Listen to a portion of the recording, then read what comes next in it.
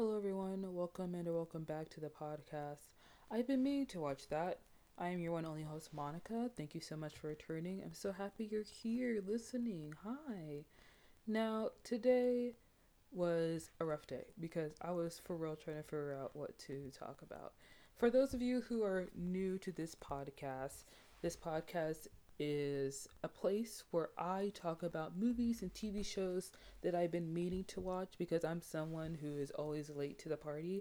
I never watch things when they first come out. I just kind of wait till other people watch it, and then after a while, I'm like, okay, now I'll watch it. So oftentimes I will review things that have been out on Netflix or Hulu or Amazon Prime for a long while, and you probably already watched it, and you're just like looking at like, why is she talking about it just now? Cause like, don't judge me, all right? Let me live, you know.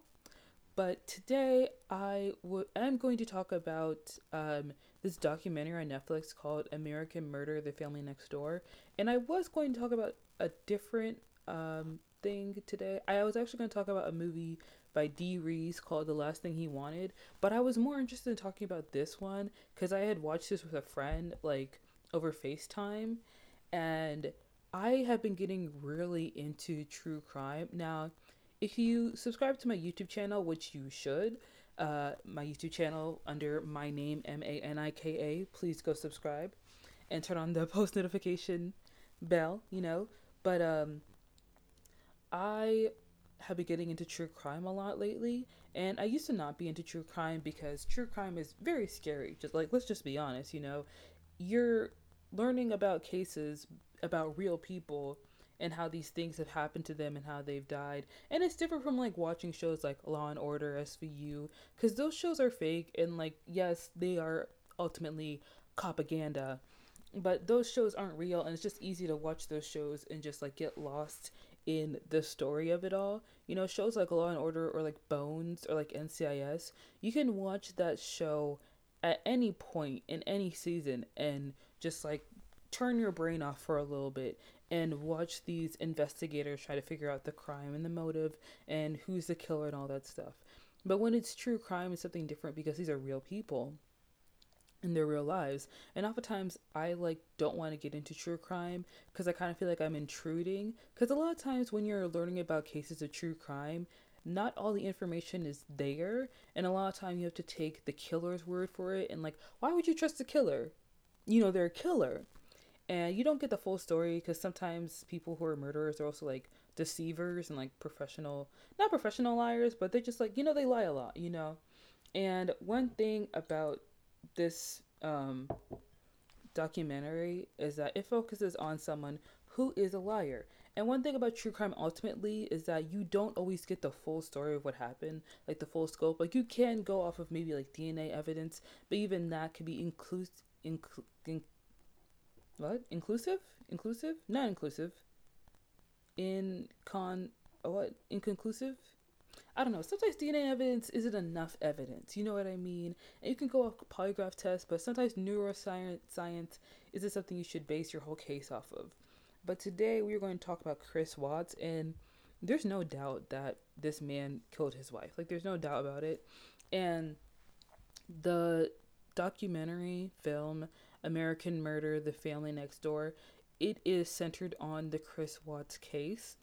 I like this documentary because a lot of the information, like the videos, the text messages, they are acquired by personal friends of Shannon, and they're also acquired by family members.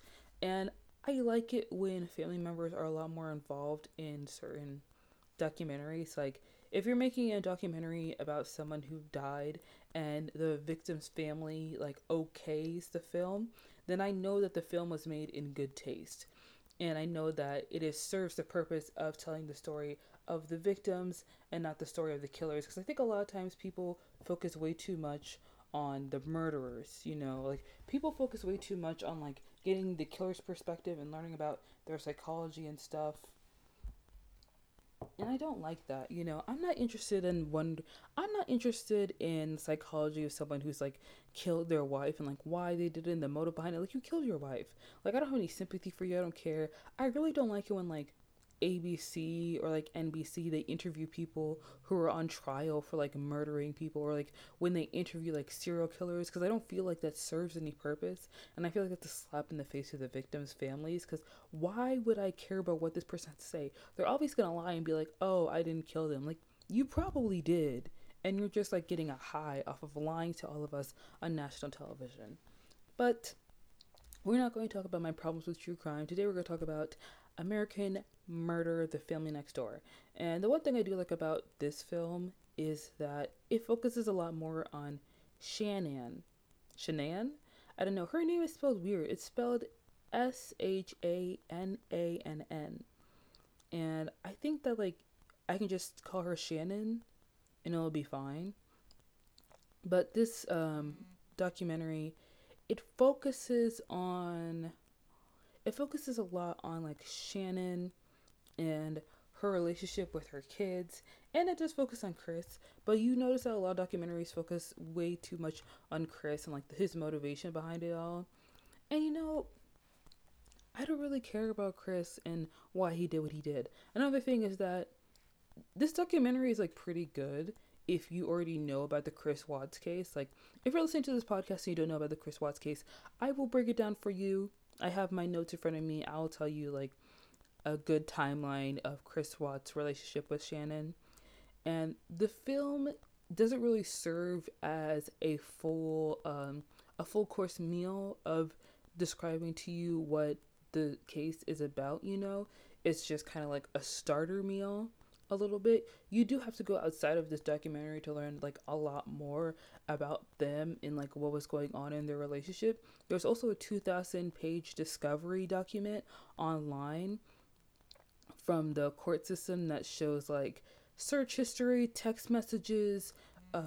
It shows what else does this show? It shows like interviews that they did regarding everyone in the case and stuff like that.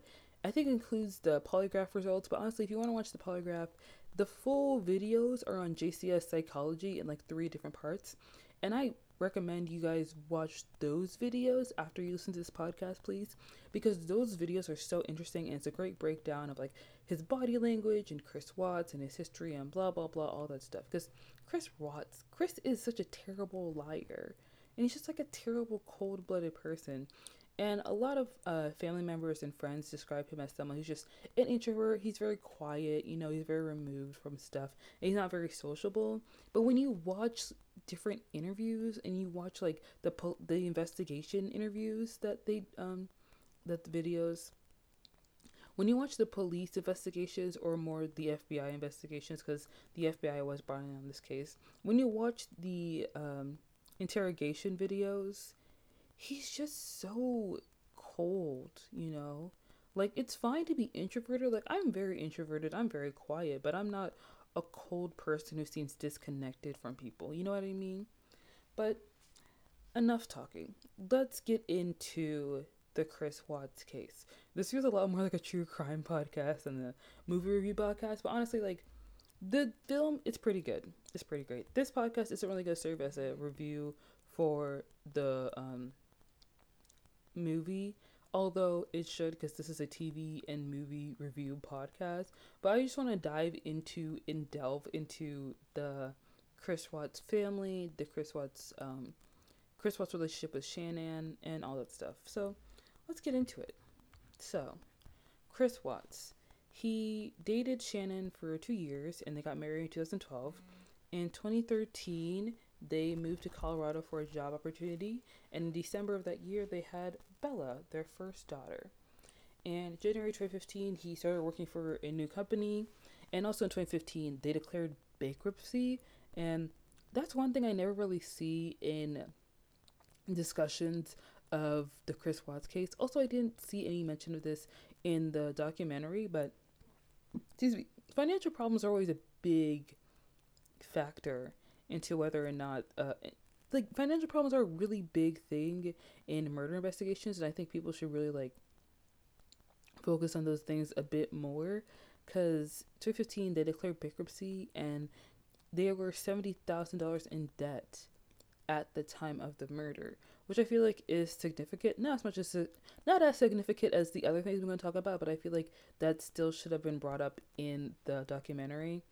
That's one thing about the documentary. It's very good. Like, it's a great documentary. I like it a lot. I think it's very interesting. I think the way that they formatted it and they tell the story along with like text messages, like real text messages from Shannon and her friends, and videos from her Facebook, and police body cam footage and footage from the FBI interrogations. I feel like all those things paired together in the documentary really work well to give you like a really good synopsis of what happened, and like a really good way to like draw you into the story.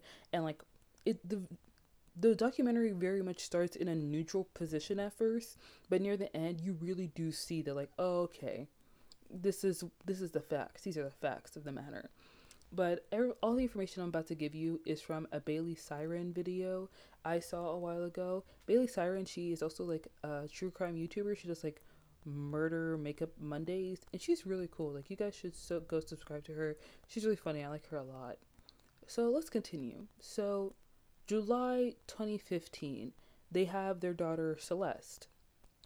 And Shannon, she leaves her job at a children's hospital to become a stay-at-home mom, and she starts selling like MLM stuff, which I think is like mid-level marketing kind of stuff, like Mary Kay or Avon. I don't think it was Mary Kay or Avon. It was this company called Lavelle, but I've never heard of that before.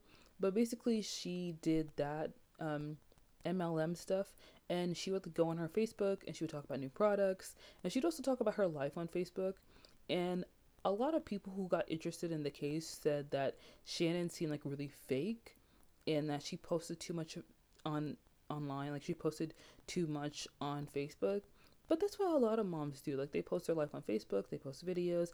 And also, if you work for an MLM, you kind of have to go on social media and like promote your stuff, because that's like it's a way of marketing. Sometimes MLMs require their employees, the people who do the MLM stuff, they require them to like go on Facebook Live or Instagram Live and talk about the products and how good the products are. And of course, she would talk about her life on Facebook, because that's what everybody does. People go on social media and they talk about their lives. Like, it's not a crime. She's just like acting like a mom. So one video that I found like really interesting, of course, Shannon, she went on Facebook Live with a pregnancy test to announce that she was, pregnant. And she went on Facebook Live basically, and she basically did a live reveal of her being pregnant to Chris. And when you watch the Facebook Live and Chris finds out that Shanann is pregnant, it's really unsettling, because he doesn't seem excited. He's just like, oh, you're pregnant? Oh, that's cool. He acts like she just told him that like she bought steak for him to make for her dinner. He's like, oh, cool, steak, I like that. Like, it doesn't seem very important to him, because like a new child is about to come into his life, and like as a father, as someone who seems like a doting father, because neighbors and friends have said that Chris is very involved in the girl's life, and he loves spending time with the girls and loves playing around with them, and he seems like a very involved father. As someone who puts out that image, you would think that he would be a little more excited about having a new child, but he doesn't seem that like invested in it in the video, and it's really strange. So June 27th, I think this is 2018. Shannon, she goes on a 6-week vacation. It's just her and the girls. And around that time, I think maybe before or like in that 6-week period, Chris starts an affair with a girl named Nicole Kissinger. Kissinger? I think it's Kissinger. And like blah blah blah, so lame. He started an affair. Oh, so original. But yeah, he starts the affair. And July 14th, Chris tells Shannon that he doesn't want to be together anymore, and he doesn't want the baby. And he doesn't want to do counseling like Shannon suggested. She talks about how like they can fix things, how things can be different, and like Chris doesn't care. He wants a divorce. He wants to be free or whatever. And before this, he wasn't texting her as often. And this is shown in the documentary. Like, one thing I really do love about the documentary is that it shows like there isn't narration in the documentary. There aren't these over dramatic interviews or stuff like that. It shows you body cam footage. It shows you police interrogation footage. It shows you the facts and what is there right in front of you. It doesn't try and like spice things up. It doesn't try and make things too deep or over dramatic or just like it doesn't make it into something that is a movie. Like this is a documentary. Like it is showing you what's going on. It shows you what it is. It feels very bare bones in a way, but it's very like sometimes when I was watching this documentary, I kind of felt like I was invading the privacy of Shannon, but I'm also reminded that like the family and friends of Shannon, like they okayed this documentary. They're like good with this film. Like they're happy with this film being made because there was a Lifetime movie made about this case as well, and the family was like they were against it. Like they did not like the Lifetime movie. They were totally against it. They hated it. They didn't even know that was in production. But the fact that like there are family and friends who were kind of involved in this documentary and that they provided private messages along with like access to some of Shannon's videos on her Facebook. I don't know if her Facebook page is still up. I would assume that they took it down at some point because I think that the family was getting harassment from people who were like getting really invested in the case and getting invested in like conspiracy theories. I'm sure that at some point they took the Facebook page down so that there wouldn't be any more hate comments on like Shannon's past videos. So the fact that they gave access to Shannon's Facebook page to to the person who made the documentary, I think that's great, you know. And in text, there are text messages that are shown in the documentary. It reveals that Shannon had been talking to her friends and telling them that Chris doesn't hug her anymore. He doesn't seem interested anymore. He just seems removed and like he's not invested in the relationship anymore. And that does happen in when men are having affairs. Like sometimes when a man is having an affair and he's just in it for the sex, he will overcompensate with his wife so that she doesn't notice that he's stepping out on her. But if a man is having an affair and he hates his wife, he'll just act like he's done with the relationship, like he's completely over the marriage. Like he doesn't even bother to put on an act anymore. He's just completely removed. And I got some analysis from a YouTube channel, not YouTube, what did I say, YouTube channel? Yeah, from this channel, Dr. Todd Grande. He is a YouTuber. I think he's a psychologist as well. I love his channel. I love watching his videos. And I watched a few videos of him talking about Chris Watts. And he did this analysis that's not a diagnosis, but just an analysis on Chris. And it seemed that Chris was very submissive in the relationship. And, you know, that happens in relationships. Like, someone has to be in charge. I know that people talk about how, like, there's a 50-50 split in relationships, but sometimes that doesn't happen. And, you know, sorry. Gosh, my voice is going. But sometimes, you know, someone has to be in charge. Someone has to wear the pants in the relationship. And it's Shannon. And I think that, like, we used to also look at Shannon, like, she seems like a nice person. Like, from her Facebook, you can see that she's pretty successful with her MLM stuff. She posts a lot of videos of her daughters, posts a lot of videos of Chris playing with the kids. She also got a Lexus because she was just that good at the MLM stuff, and she got invited to like a lot of business trips regarding the MLM stuff that she did, which is really cool. And also, if you just look at their Facebook page, like if you just look at Shannon's social media, it seems like the couple is well traveled, that Chris is just a loving, doting father who takes care of his kids. And that's another problem with these cases, is that like the image on the outside makes it just seem like the family next door. Like they have Chris has this really nice job. Shannon, she could just like be a stay-at-home mom and make money at home. She drives a Lexus. You know, they spend a lot of time together. They live in this very nice house in this very nice neighborhood, and it doesn't seem like they have money problems. You wouldn't even think that they were $70,000 in debt, but they are. You wouldn't even think that they declared bankruptcy in 2015, but they did. And that's the thing with like outside images of this case, is that on the outside they seem all in love and like together and like bonded and stuff like that. Like their relationship is so beautiful and so perfect, but it's not like that on the inside. And a lot of times with cases where the husband kills the wife, there's a history of like domestic violence or like sexual abuse. There isn't any of that revealed in the Chris Watts case, but it is a common denominator in a lot of other cases where like the husband kills the wife. Another thing about this case that like I have a problem with, I know I keep going off track and I keep deterring from telling all the timeline. I know. Let me make my point.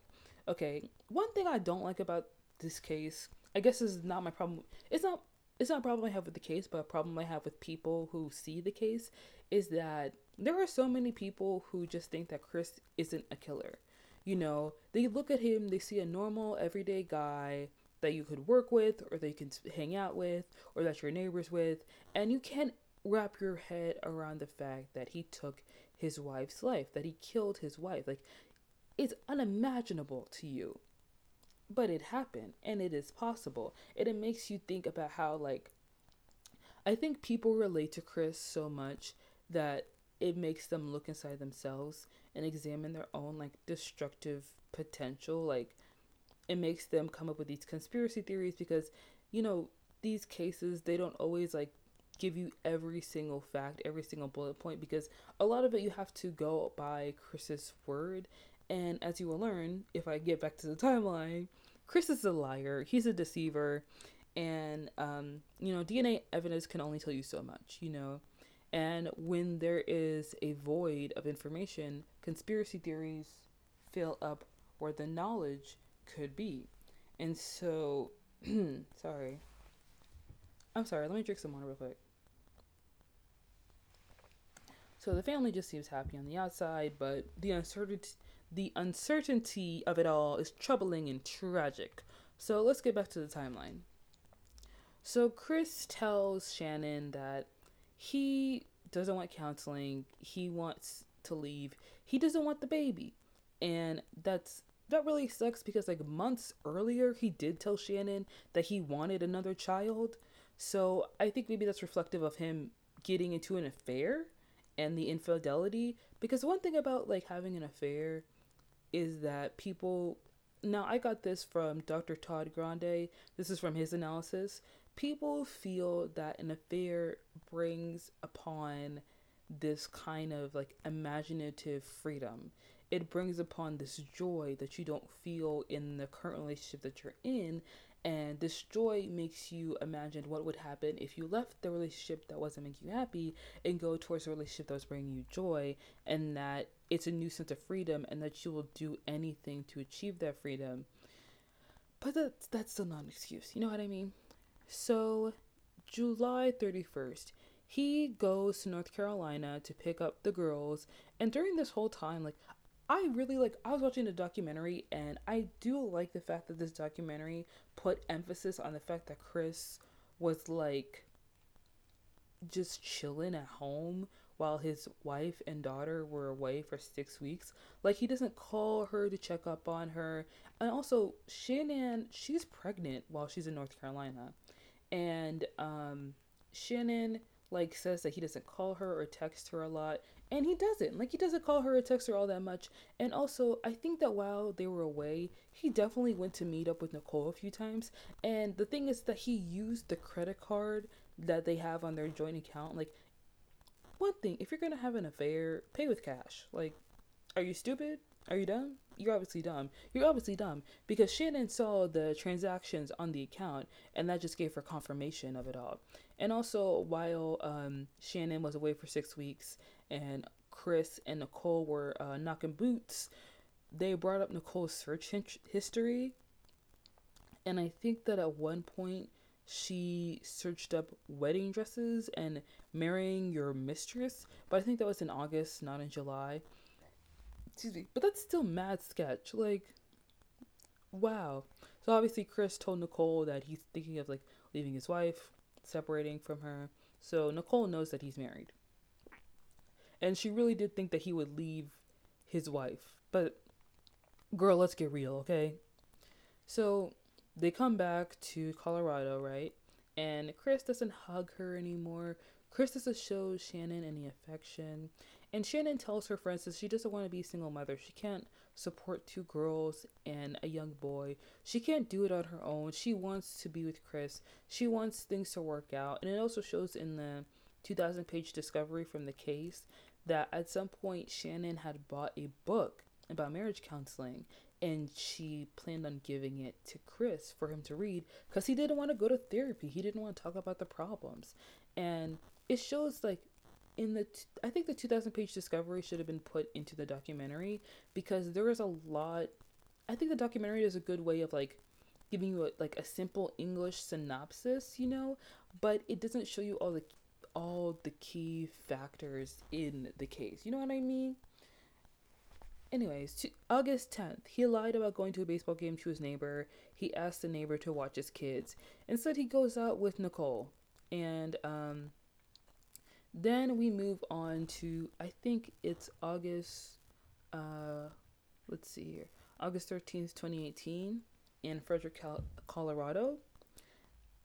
The day, I think in the middle of the night at like 1 a.m., before August 13th. So I think maybe around like August 11th or whatever, Shannon had went on a trip with her friends.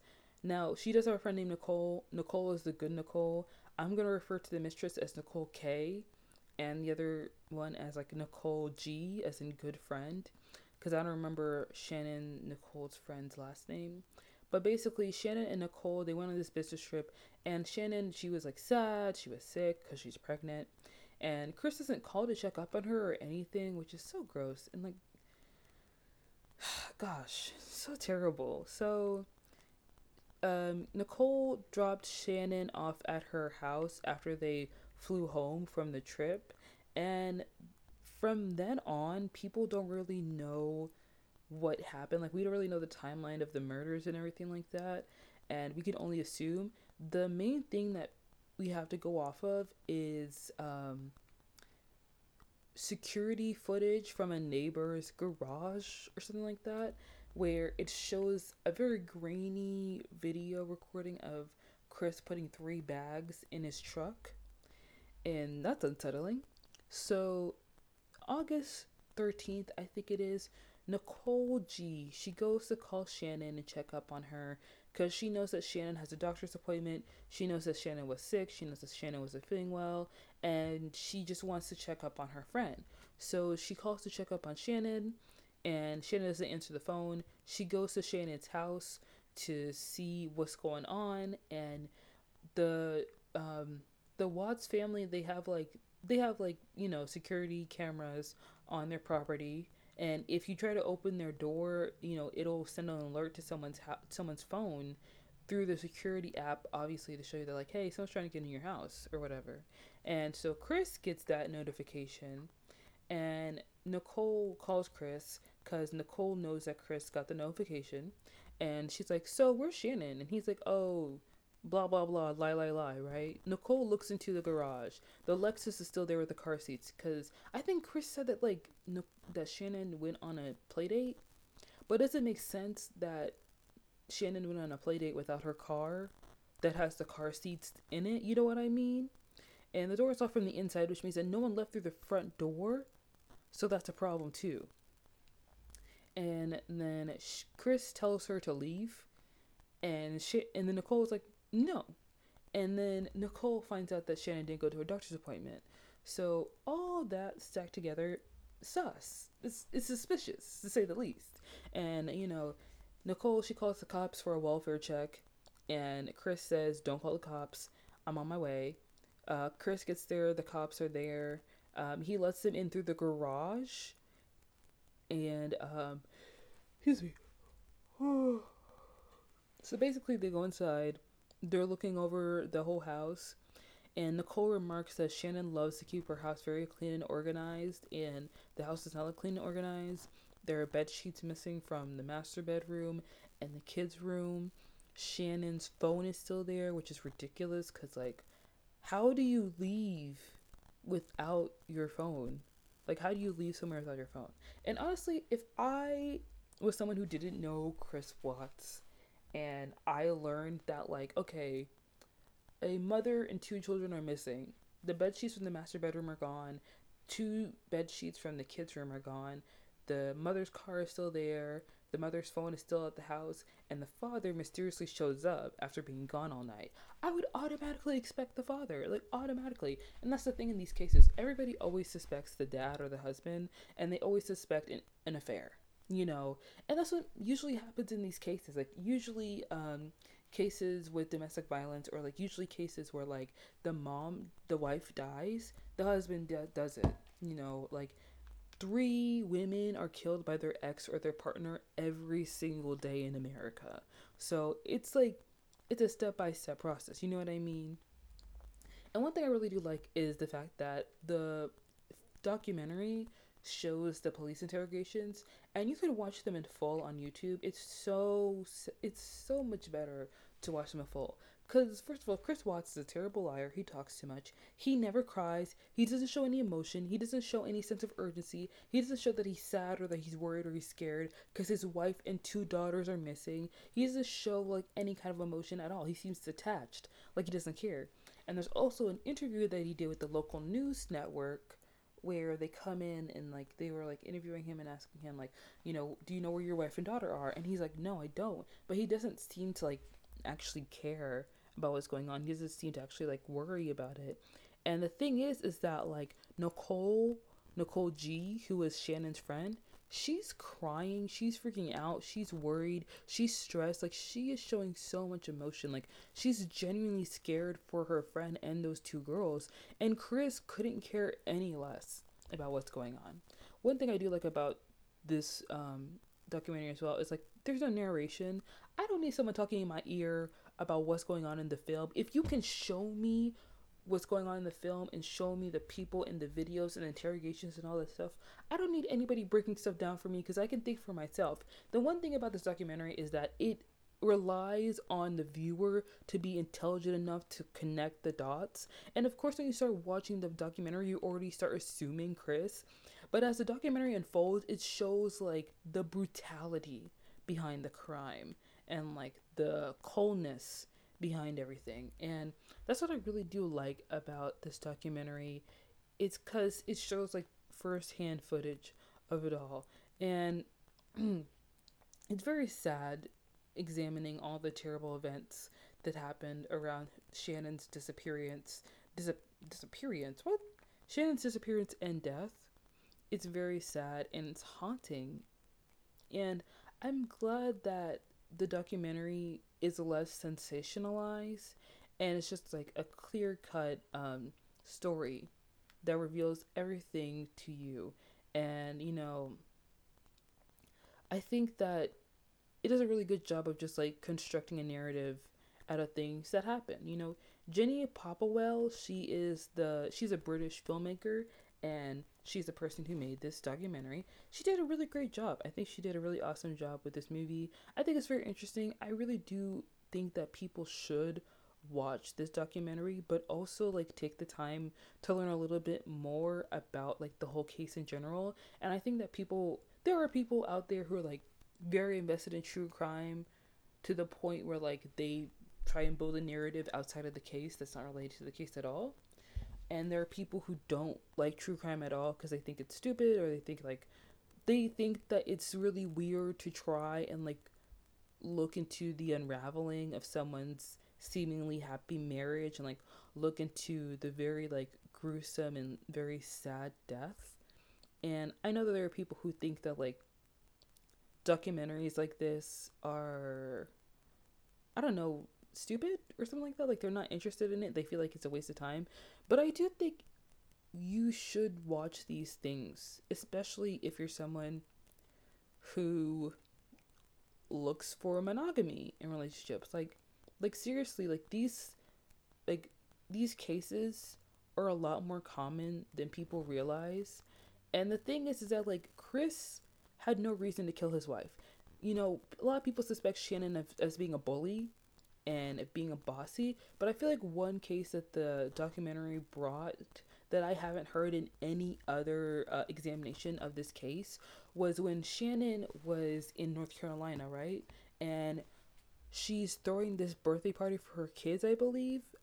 And that's weird. Like, Chris wasn't there for his kids' birthdays. I don't think he was, which is like unsettling. Or maybe he was. I don't really remember. But basically, Chris's mother gave one of the girls ice cream, but the little girl was allergic to something in the ice cream. So Shannon lashed out at the mom because, if the little girl ate that ice cream, she would have she would have a really bad allergic reaction. And for the young girl being like, I think the kids are like 4 or like 2 at the time, if someone so young has an allergic reaction, that can really like harm them, you know. And the thing is that the mother didn't know that the little girl was allergic to the ingredient in the ice cream because Chris didn't tell the mom.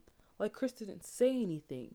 That's one thing about Chris. Like, he's so submissive, but at the same time, this guy has no backbone, really. And of course, like, you have to tell your parents that you can't feed certain things to your kids. But I think that Chris isn't someone who likes to like be in charge, I guess, or doesn't like to tell people what to do, or doesn't want to seem like assertive. Like, he's not really like he isn't really assertive in a way. And the thing is that like with this murder, it's very strange because Chris seems like a very quiet guy who's very kind and like loving to his children, but also the way he killed his wife is so aggressive. It seems like the one time he actually becomes assertive and telling his wife that he doesn't want to be with her anymore, he strangles her to death. And he lashed out of control because he's not used to being in charge. Now, that's not a reason for killing your wife, but I feel like in Chris not showing his parent, and Chris not telling his parents about his daughter's allergies, it shows how he wants to stay out of conflict. He doesn't want to tell people what to do. He's very like laissez-faire. He's very much like a go through the motions kind of guy. And one thing about Shannon is that she'll tell you what to do. Like, she's in charge. She's a boss, and that's probably how she got to make so much money in her MLM. And then she got her Lexus. So there were people who were like invested in the case and trying to paint Shannon as a stifling wife who was just like a B word to Chris and just like too bossy and overbearing, and like he just lashed out because he had to be free. Like, that's not an excuse to kill your wife and then kill your daughters as well. You know, it's one thing to kill your wife, like that's something that's common, but to kill the children as well is something that's very rare, and it's kind of painted as like maybe Chris wanted to be free of the relationship, of course, because the thing about marriage is that like when you marry someone, you also get to know their family as well. You get to know them. And Chris's family didn't like Shannon. And I don't really know why, because Shannon seemed like a really lovely woman. She seemed like a really nice wife. And one thing is that, like, when you get divorced, like, it does, like, wreak havoc on the personal relationships that you have with other people. Like, you may have friends that are couples, and so now that you've gotten a divorce, now it's like, oh no, now we can't be friends with these couples anymore because they know that we got divorced, because they know that like we're not together anymore, and like that'll hurt the image that you have painted in these people's minds. And divorce is hard and it's very difficult, but the solution to that is not murder. You know what I mean? And it seems that like even if the murder of his wife was something that was in the heat of the moment, if that were true, he would have stopped at the wife. But he takes his children to a secondary location and smothers them, supposedly from like the 2,000-page discovery document that was used in the case. That seems like the case, but it may not be. I kind of think that he says that in his confession that he strangled his wife, and then the daughter walked in, and he put the wife in the truck, and he brought the 2 daughters to the site, and he smothers his daughters. But here's the thing, there's a polygraph test, right? Definitely go watch the polygraph test. It is so interesting because he lies. He just lies throughout the whole thing. He's lying to the investigator, he's lying to the FBI, and they're like, what if you take a polygraph test? And he's like, oh, sure. And like, why would you say yes to a polygraph test if you're lying?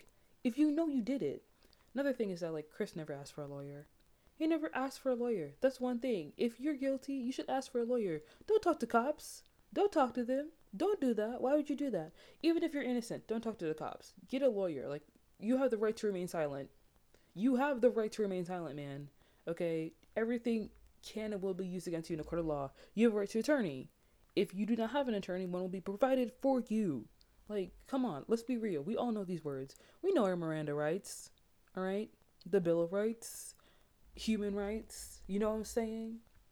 I don't even know what I'm saying, but we all understand, And this really gruesome story, it kind of inspires like primetime news specials and true crime obsessions and like true crime enthusiasts.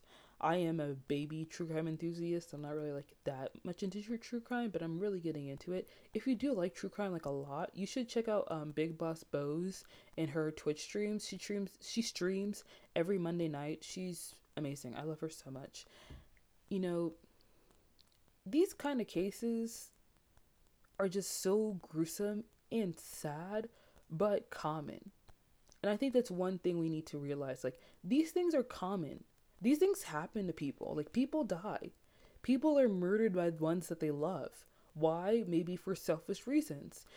Chris may have killed his wife for the chance to marry his mistress, to escape, to be free, because he felt like the only way he could really be free from the marriage that he did not want to be with anymore, to be free from the marriage he didn't want to be in anymore, he felt like the only way to do that was to kill his wife.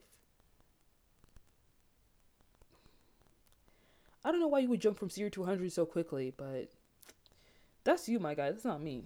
I'm telling you that right now. So anyways, he's serving like 3 life sentences, multiple counts of first degree as part of a plea deal when the death penalty was removed from sentencing. He was sentenced to 5 life sentences without the possibility of parole, 3 to be served consecutively and 2 to be served concurrently.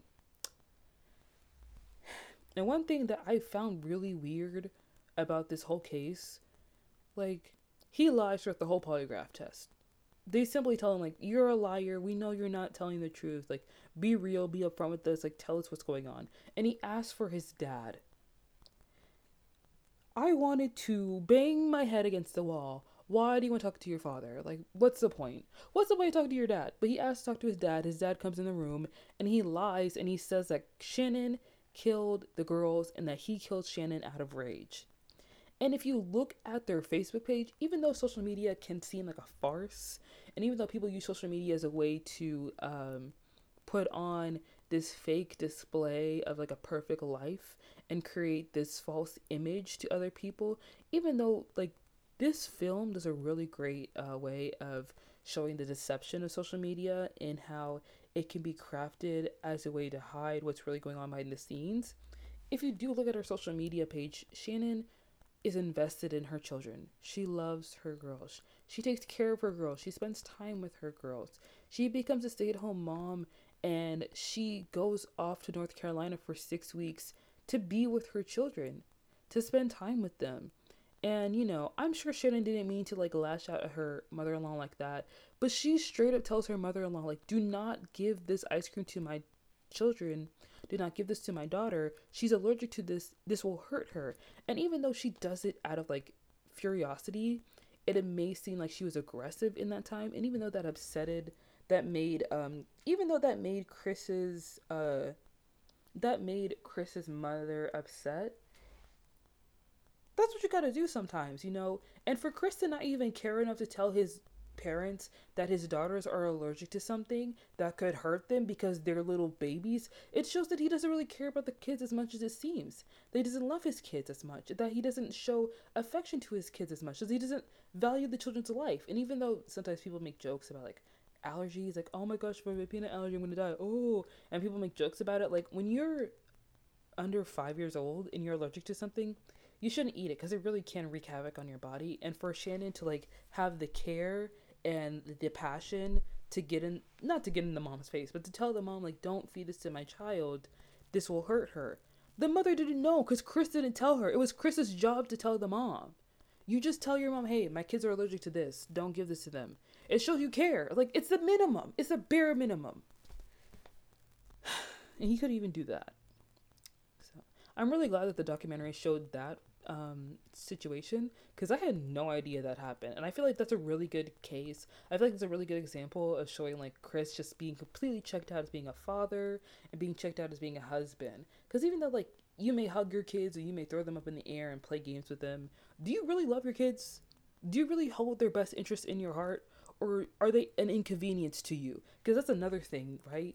If it was a heat of a moment, if he killed his wife in the heat of the moment, he would stop at his wife.